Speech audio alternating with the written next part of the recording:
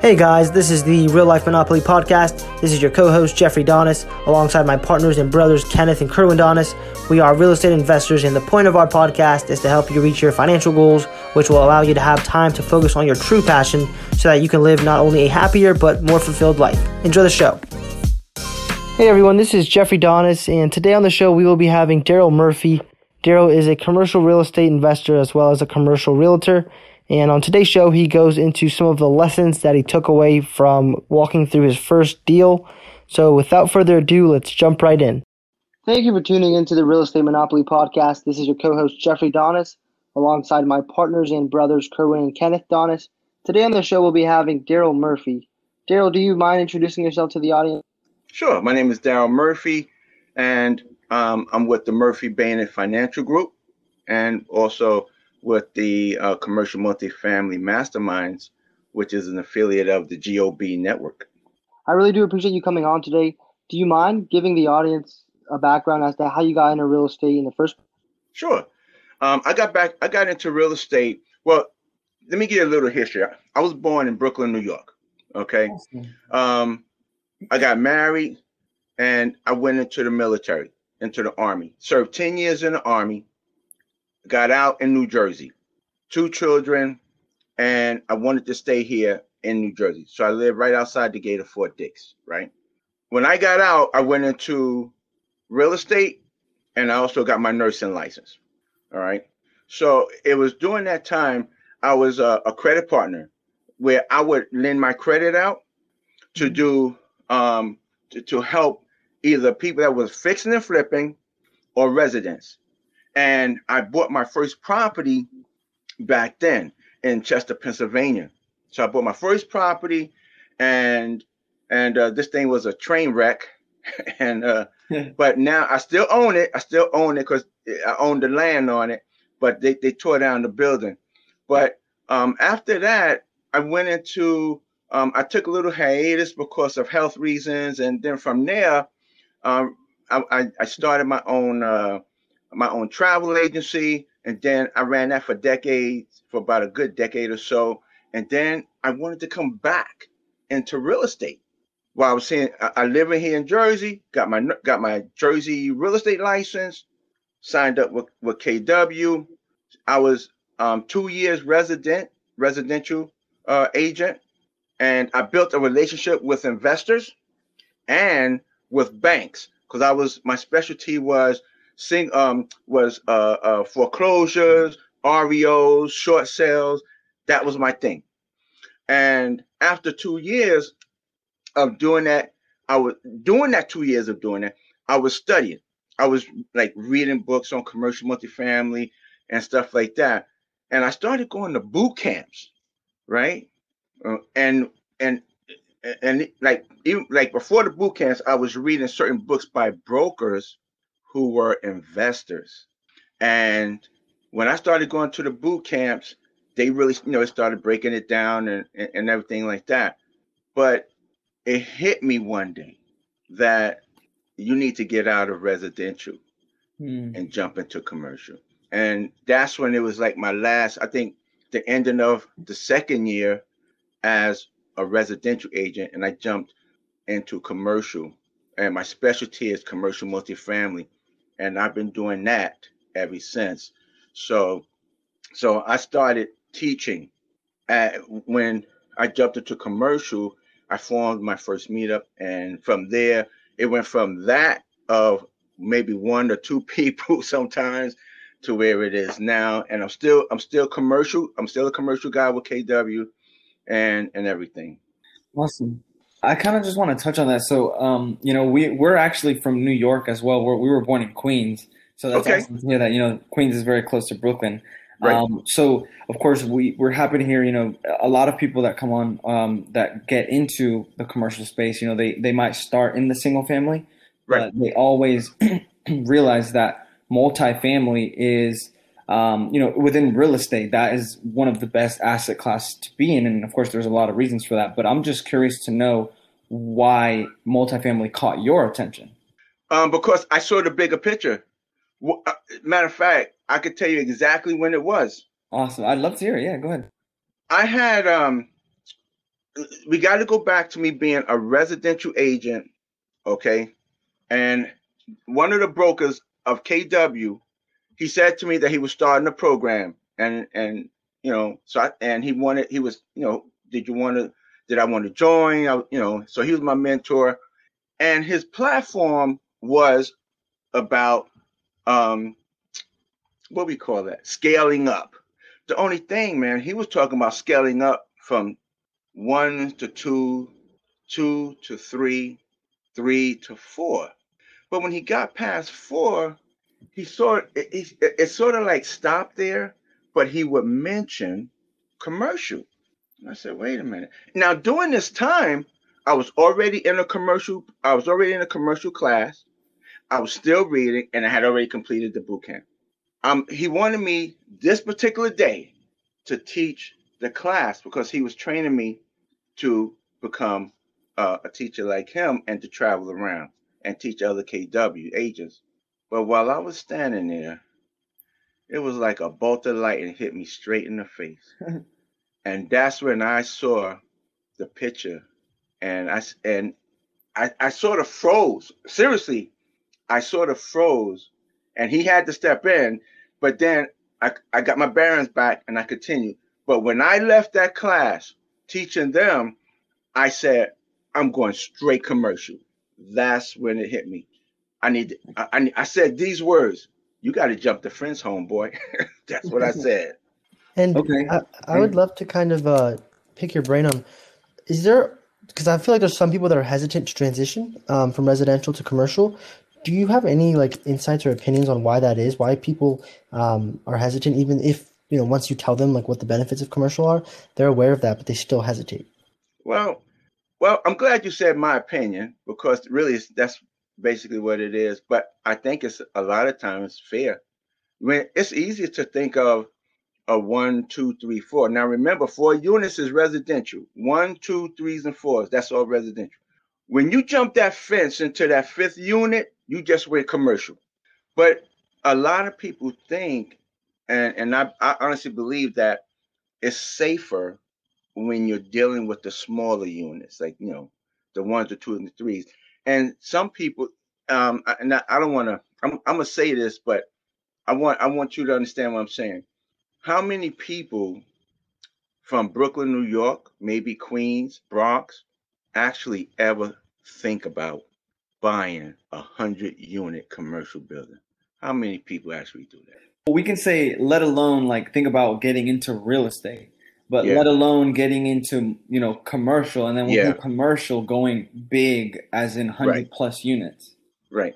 Majority of us live in them, but I bet none of us ever think about who's owning them, right? Except when you got to pay the rent. You get pissed off at the landlord, right? But I think, honestly, man, I think it's because of fear. And when I say fear, it's not just necessarily the size, but I know early on the biggest fear I had was, where am I gonna get this money from? I think that was one of the biggest fears until I finally, after my mentor, my new mentor, started telling me, Darryl, stop worrying about the money. If the deal makes sense, you're going to be able to raise that money. But it was definitely, I had a fear of, wow, how am I gonna get this money? How am I gonna do this? But between, for me, it was fear. I didn't have a fear about the size. And I think that was due to me reading a lot of books that was already written by other commercial brokers that invest in commercial multifamily, in industrial, retail. They didn't have a fear, and I didn't have a fear, also because I believe in God, and there's no fear. The way He created me and created us, there's no limits to me. So I didn't have no fear about the limits, about the size. I was just, why am I? I'm just crazy about the money. How am I gonna get this money? So, Amen, and I agree with that. So, of course, you kind of went into, you saw the bigger picture. You went to the boot right. camp. You were doing your studying. But I'm curious to see what that first deal actually looked like, as far as like how many units it was. How you might have came across that deal, and like you said, how did you find the money? Right. So my first deal, I have to go into what I call the circle, right? right now, I always say, if someone say, well, how many deals you have? I say, well, my circle is complete. I got my first circle complete. But the reason why I call it my circle is because my first deal was a 208 unit deal in Tulsa, Oklahoma. That was my first deal. But I did not complete the circle. So we went through, I got it under contract. Okay. My wife and I flew out to Tulsa to meet the team, to work, and to start the due diligence. It was during the due diligence that we had to pull back, because it was in bad shape. This particular project was in really bad shape. Half the units, it was 208 units, and half had to be rehabbed, and I'm gonna say majority, all of them had to be gutted. It was a heavy lift, right? The management that was running it, I don't think they really knew what they were doing, because there were we couldn't find their leases. There was no proof of rent that people paid. So after doing the due diligence, and it's not like we didn't know what we were getting into. We knew what we were getting into, but we thought that there was going to be some cooperation, and there wasn't any cooperation. And this here was a hint that it wasn't going to be any cooperation. We were doing due diligence, walking the units, man, and we walked into this one unit, and in Oklahoma, you know how the gun laws are there, okay? Yeah. Man, we walked into this one unit, man, and there was a Glock sitting right there on the in the nightstand in the bedroom. And I told everybody, stop, back out of here. Just go straight back out. Don't touch, don't look, don't take nothing, pictures, no pictures. I'm not taking them. We ain't gonna take no pictures. I said, just back out, because his Glock is sitting right there. And house was empty, man. Nobody was there. The last thing we needed was for something to happen. Yeah. But that was just a tip, man. But after a while, it was that, I think on day 3, it just really just rolled downhill. So that first deal, my circle stopped, and it wasn't completed. My circle didn't get complete until a couple of weeks ago. So, you said you just assumed that means that you got under contract, you went through the due diligence process, and it checked all the boxes. Do you mind walking us through that? Because I'm sure you had some investors that you planned on raising capital from. Also, if you don't mind, I'll just touch on that first question. Let's just do that. Okay, so the second deal, this is how I got in on it. There was other investors that already had that deal under contract.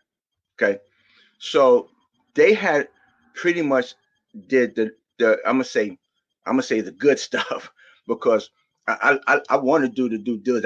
I want to walk the units. I want to do all of that, right? But they had done a lot of the hard work, some that I wanted to do, but they asked me to come in on the capital raise. So I came in on the capital raise, and that's how I got in on the deal. And from there, we whatever was needed to be done, I was there to help assist in getting it done, and raise the capital so we could close, and so forth. So I got in on that deal that way, and that's when my circle became complete. And the beautiful thing was, they knew me, of course, because you're not going to partner with someone that you don't know. So they knew me, I knew them, and I signed on the loan. So now, when you look at when someone asks, well, what experience do you have? I could say, well, if Fannie and Freddie was to say, have you ever signed on a Fannie and Freddie loan before? I could say, yes, I have the experience now. So right now, so we did close, and we just doing renovations now, and bumping the rents up to market. And so my circle is complete. Congratulations on that, by the way. But I just kind of want to dig into that a little bit deeper, of course. Go ahead. Okay. So I know that you said you came into the deal raising the money. If you don't mind, how many units was the deal? How much did you were you able to raise? And then also what is like the business plan for that property? Right. Well, it was a total amount that we raised 100. Whoa, let me not 100, but we raised 1.7 million, 104 units in Augusta, Georgia. Market. Yeah, yeah. And what made me get on that deal when they brought it to me was, but I'm a commercial guy, so I looked into the market to see. I looked into the market to see what was going on there, because my markets that I invest in is Texas and Arizona. I don't really invest in Georgia. So because of that, I said, well, I'm not familiar with Georgia, but I need to get to know Georgia. So I went in, pulled up CoStar, did some research, some homework, checked the data that was given to me by CoStar to make sure it was really up to snuff, and to get my thumbs up. I found that that there was a lot going on there. Amazon was building um, a 800,000 square foot building. You had the cybersecurity there. You had the medical center there that, and I could not believe this, but the medical center there was employing 36,000 people. A big chunk of people. That's a big chunk of people. So I figured, I said, wow. I said, wait a minute. And then, of course, I did look at the numbers, and I don't remember the numbers off the top of my head, but everything looked really good. So I said, well, I would like in on that. I would like in on it. And they said, sure, come on in. Awesome. And you had mentioned that on the first deal, you were planning on closing on it if everything went well. I assume that you nurtured those leads of investors that you had. How did you transition those investors over to this deal, if that's something that you did? Well, actually, this is gonna be a little story. I did not transition those investors over. Um, actually, actually, what happened was I had built a relationship with some investors, and the agreement was it would just be us. They would bring the money, I bring the deal, I work the deal, do everything okay to get this deal and to keep it going, so that the both of us could be it was a JV, and it was supposed to be like a family type thing. What I mean? That's how we used to always talk about, like, okay, it's a family type thing. They bring the money, I bring the deal. Well, as I'm getting closer to get this property under contract, I, things just started changing. They wanted, and now remember, it was straight split between us, all of that. All of a sudden, they wanted to change it to a waterfall. I said, wait a minute. I said, but I thought we were going to just do 50-50. We're just going to JV this. So come to find out, they were raising money. I said, wait a minute. I said, you're raising money? I said, that's not a JV no more. That's a syndication. So they were like, no, we can still do it. I said, no, I don't think so. I said, well, let me check with my attorney, because I'm not going to jail, and I don't want to get in no I trouble. agree. So I checked with my SEC attorney, and she said, yeah, that's no longer a JV. That's a syndication.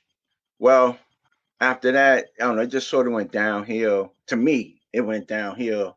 Um, the day that I was supposed, no, the day before that I was supposed to fly out to Oklahoma, they backed out of the deal. And I was like, holy smoke. My wife and I had already had a gut feeling that that was going to happen. And I said to my wife, I said, if they back out, because I had to they were even putting up the earnest money. I said, if they back out, we immediately call everyone that we know, every investor that we friends with, on our teams, everyone, tell them we need earnest money. And sure enough, they backed out. At that, the day before I got on that plane, I immediately got on the phone, called one of my friends, told him what the situation was. He said, Darryl, don't you worry about a thing. I'll wire the earnest money there. So my plan was, again, I belonged, well, now I got to tell a little more story. At that time, I still belong to the apartment mastery program, right? And I knew that if I brought the deal to my mentor, I was going to raise the money, because my mentor was going to help me raise the money, and I was going to take it to the inner circle and present it. The numbers, some of my team members from the boot camp, we used to always run the deals past each other. We ran the deal past each other. They liked the deals. They liked the numbers. So I already knew I was going to take the deal to the inner circle and raise money from there. And I know I would have gotten the money, but since we wound up backing out, I never made it that far, and we backed out day three of the due diligence period. So my partner got his earnest money back, and we wound up just walking away. Yeah, that's definitely an interesting story. I appreciate you sharing that. And do you mind, like you touched on the waterfall structure and JV and the difference between that and the syndication? A lot of people in the audience may not know what that is. Do you mind kind of defining each and just explaining the differences very, very briefly? Well, a waterfall, and you're right. So you probably have a lot of new people that's watching. So for all the seasoned investors out there, what I'm going to say to you is, don't email me, because I'm going to try to keep this as simple as possible. So don't email me. But a waterfall structure, well, first of all, let's go with JV. That's the easiest thing.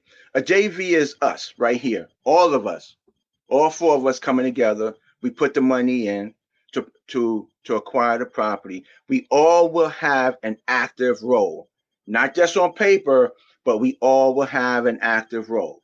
We're JVing, okay? We have an equal share, or however we're going to divide it, but we all going to have an active role, JV.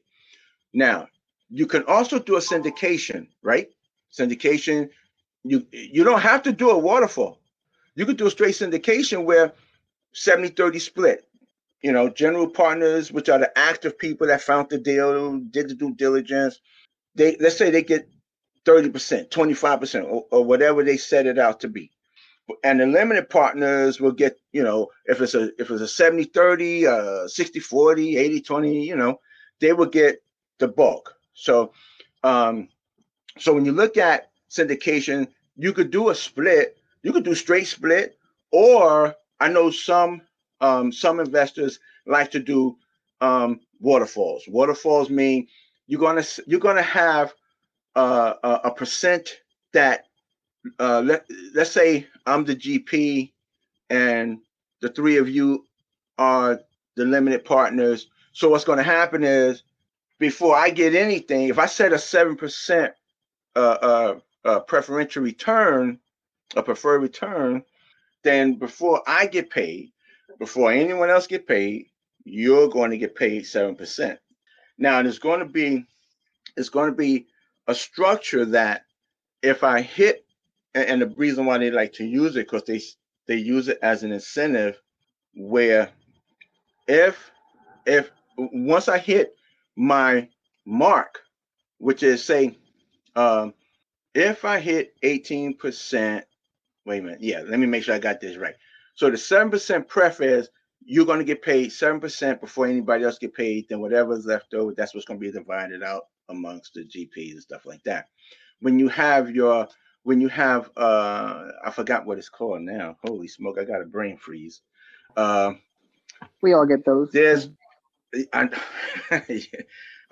But there's a point that you hit if you hit a particular percent. If you hit a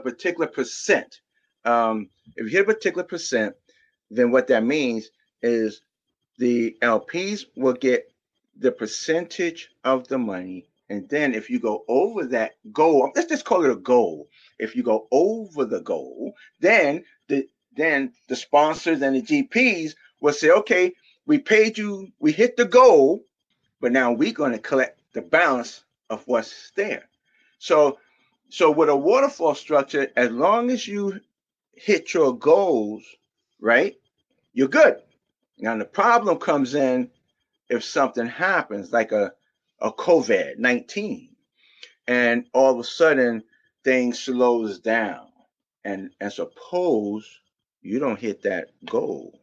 Now you got a little problem because not, I can't say promise, but they're supposed to get the pref, but you can't give it to them because you didn't hit it because of COVID-19. So that now is going to be carried forward. And now not only must you give them what's carried forward, but you still have to give them the pref for that particular quarter.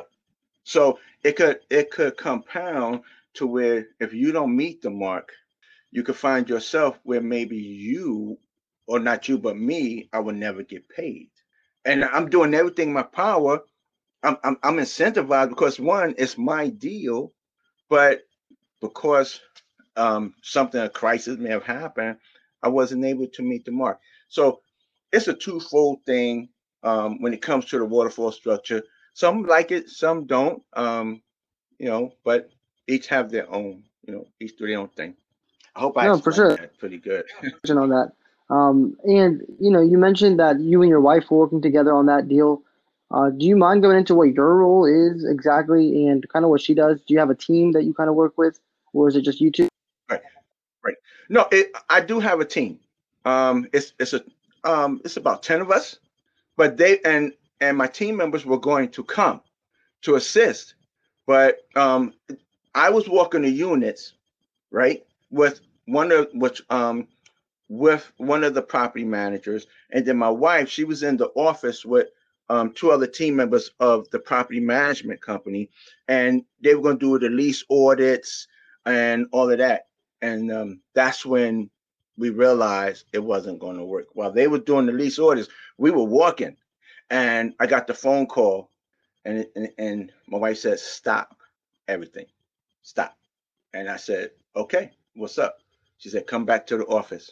So I told the team member with me, and I had team members that were coming, but I just called them and said, "Don't come because we're pulling out of the deal." But Yeah. she was going to handle she was in the office doing the lease audits and checking the rent rolls and stuff like that. Who was there on the premises, how much they were paying to verify all of that stuff. I know. Yeah, but they Yeah. didn't have no system whatsoever, man. It was like they didn't have no system. It was like manila envelopes. They said they opened up all these manila envelopes, man. It was like one money order. There was What? no leases. Making their debt service. Yeah. So But I mean, I think it's something that people can take of value is that you at least went through the motions of the whole process, and that's yes, something that you learn from. And then on the next one that you just closed, maybe you were just helping on the capital raise, but in the future you're going to actually know how to start that process. So I think that's definitely something that you took yes. from value. And to kind of go into our next round to wrap up the show, we always go into an express round where I'll ask you 5 questions. You can tailor it towards Okay. business or personal life, whichever you prefer. And I just Okay. wanted to make sure you were ready. Okay. Awesome. So, what is the biggest mistake that you've made in real estate, and what did it teach The good one. The biggest mistake that I made, my very first property that I bought back in the 90s, the very first property I bought, I remember the instructors saying, make sure you go out, look at the site, and know the community and what you're buying, right? I didn't do that. So I was Mr. Hardhead, right? Bought the property. Now, and the reason, and it should have been a red flag. Hey, I only paid like $100 for the land, so that should have been a red flag. If you're only paying $100, you need to get your butt out there and check it out. So yeah, I didn't go out there to check it out. I didn't check the crime statistics or nothing. And after I paid the $100 and went out there, I was like, oh boy. And I had a contractor to meet me out there, and you could look like straight through the building. So I'm sorry, I'm taking up too much No, time. no, you're fine. So the contractor, I'm saying to the contractor because I'm new. This is my first thing, right? I said, so what can we do? Like, can we do this, do that? He looked at me and said, "You're gonna tear this down, right?" That was my first lesson. No, That awesome. was my At first least it lesson, was. and I Yeah, still it was $100, but at least you learned something, right? right. That was my first lesson. Awesome, awesome. So, Oh man. question: what is your favorite book? And if you have one, like I said, for your personal life and business life, we would love to. Oh man. My favorite book is by Wallace D. Waddles. Wallace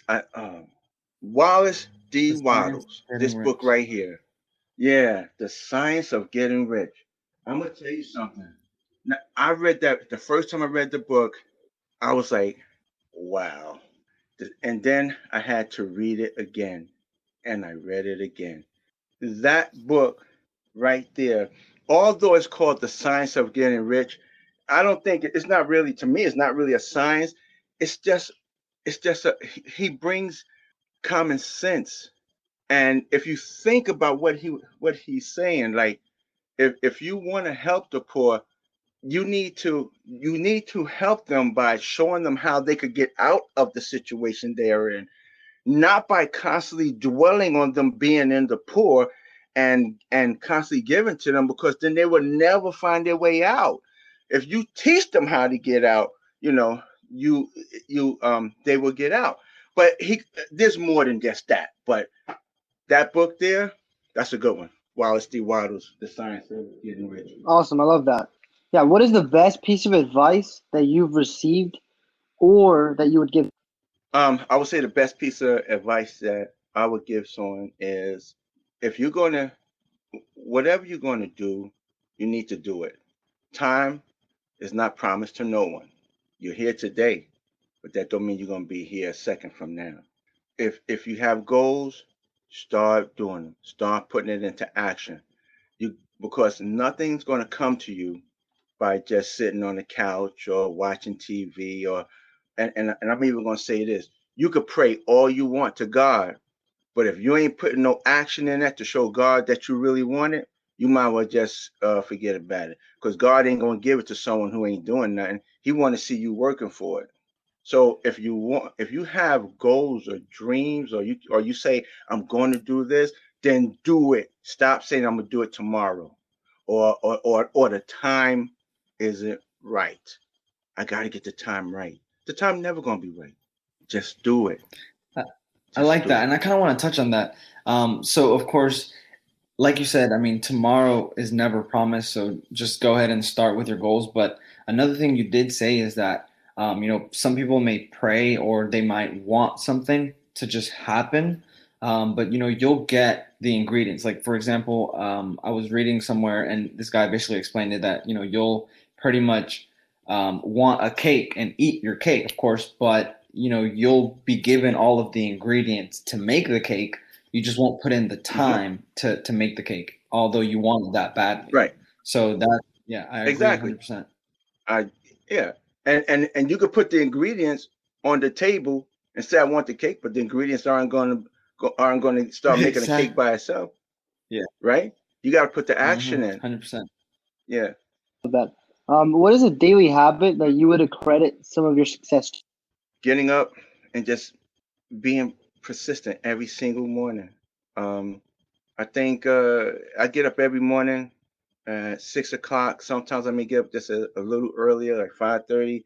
But when I get up, when I'm up at 6, I'm doing something educational. Whether if I'm reading a book or I'm taking a course, and I do believe in taking a lot of courses on Udemy and whatever it is, because I do a lot of underwriting, so I take courses, you know, whether it's by Justin Kevel or Robert Biz, or reading a book or underwriting, or just reading a book on just capital raising or whatever. In that morning, I'm doing something educational to sharpen me so that I can give back. And that's one thing I do. Like with with the meetings that I hold every Tuesday, because I have commercial multifamily masterminds, I want to give back, man. It's just, so I try to keep myself sharp and educate myself. Whatever I learn, I'm going to pass it to you. That's great. And it kind of goes into my next question, which is my last one. Best way for people in our audience that want to get in touch with you to reach out to you on? Well, you could get in touch with me by LinkedIn, Darryl Murphy Sr. You could get in touch with me, email Darryl at Murphy, Murphy, Baynard, Baynard, group.com. Or you could, or if you're on Facebook, you could connect with me through my page, Commercial Multifamily Masterminds. Make sure you put an S after minds, but Commercial Multifamily Masterminds. You could also reach me there. So yeah. I do appreciate that our audience will definitely get a lot of value from this episode, and I definitely look forward to staying in touch. Thank you. Right. Thank you. Can I say one more thing? Yeah. I met Jeffrey through my meetings, right? Because you came to, I think, the Commercial Multifamily Mastermind meetings, right? So I just want to say to everyone that in this field, in this industry, a lot of times you find yourself dishing out a lot of money, 20, 30, 40 grand, easy. And what I would like to say is slow back, hold back, pull back a little bit. Look for ways that you could get the knowledge that you need without having to dish out all that money. And what I do, because I thank God every day for putting me in a position that I'm in, I like to share. I don't believe in competing. I believe in collaborating. And my page that I mentioned, Commercial Multifamily Masterminds, we believe in collaborating, not competing, to help those who are looking to get their deals done across the table. So I just wanted to say that we don't charge you no money. It's free. I definitely will have that in the show notes. I definitely do appreciate your time, like I said, and I look forward to staying in touch. Hopefully, we can do this again sometime. Yeah, it was a pleasure. Thanks, you. Darryl. I hope I was able to provide some really Definitely good were. Thank you information so to those that are listening. Thank you very much for this. I really appreciate it. Thank you for listening to the Real Life Monopoly podcast with the Donis brothers. If you want to learn more about what we do, make sure to visit our website, www.donisinvestmentgroup.com. And if you aren't already, make sure to follow us on all platforms at Donis Brothers. Let's be great today. Have a good one.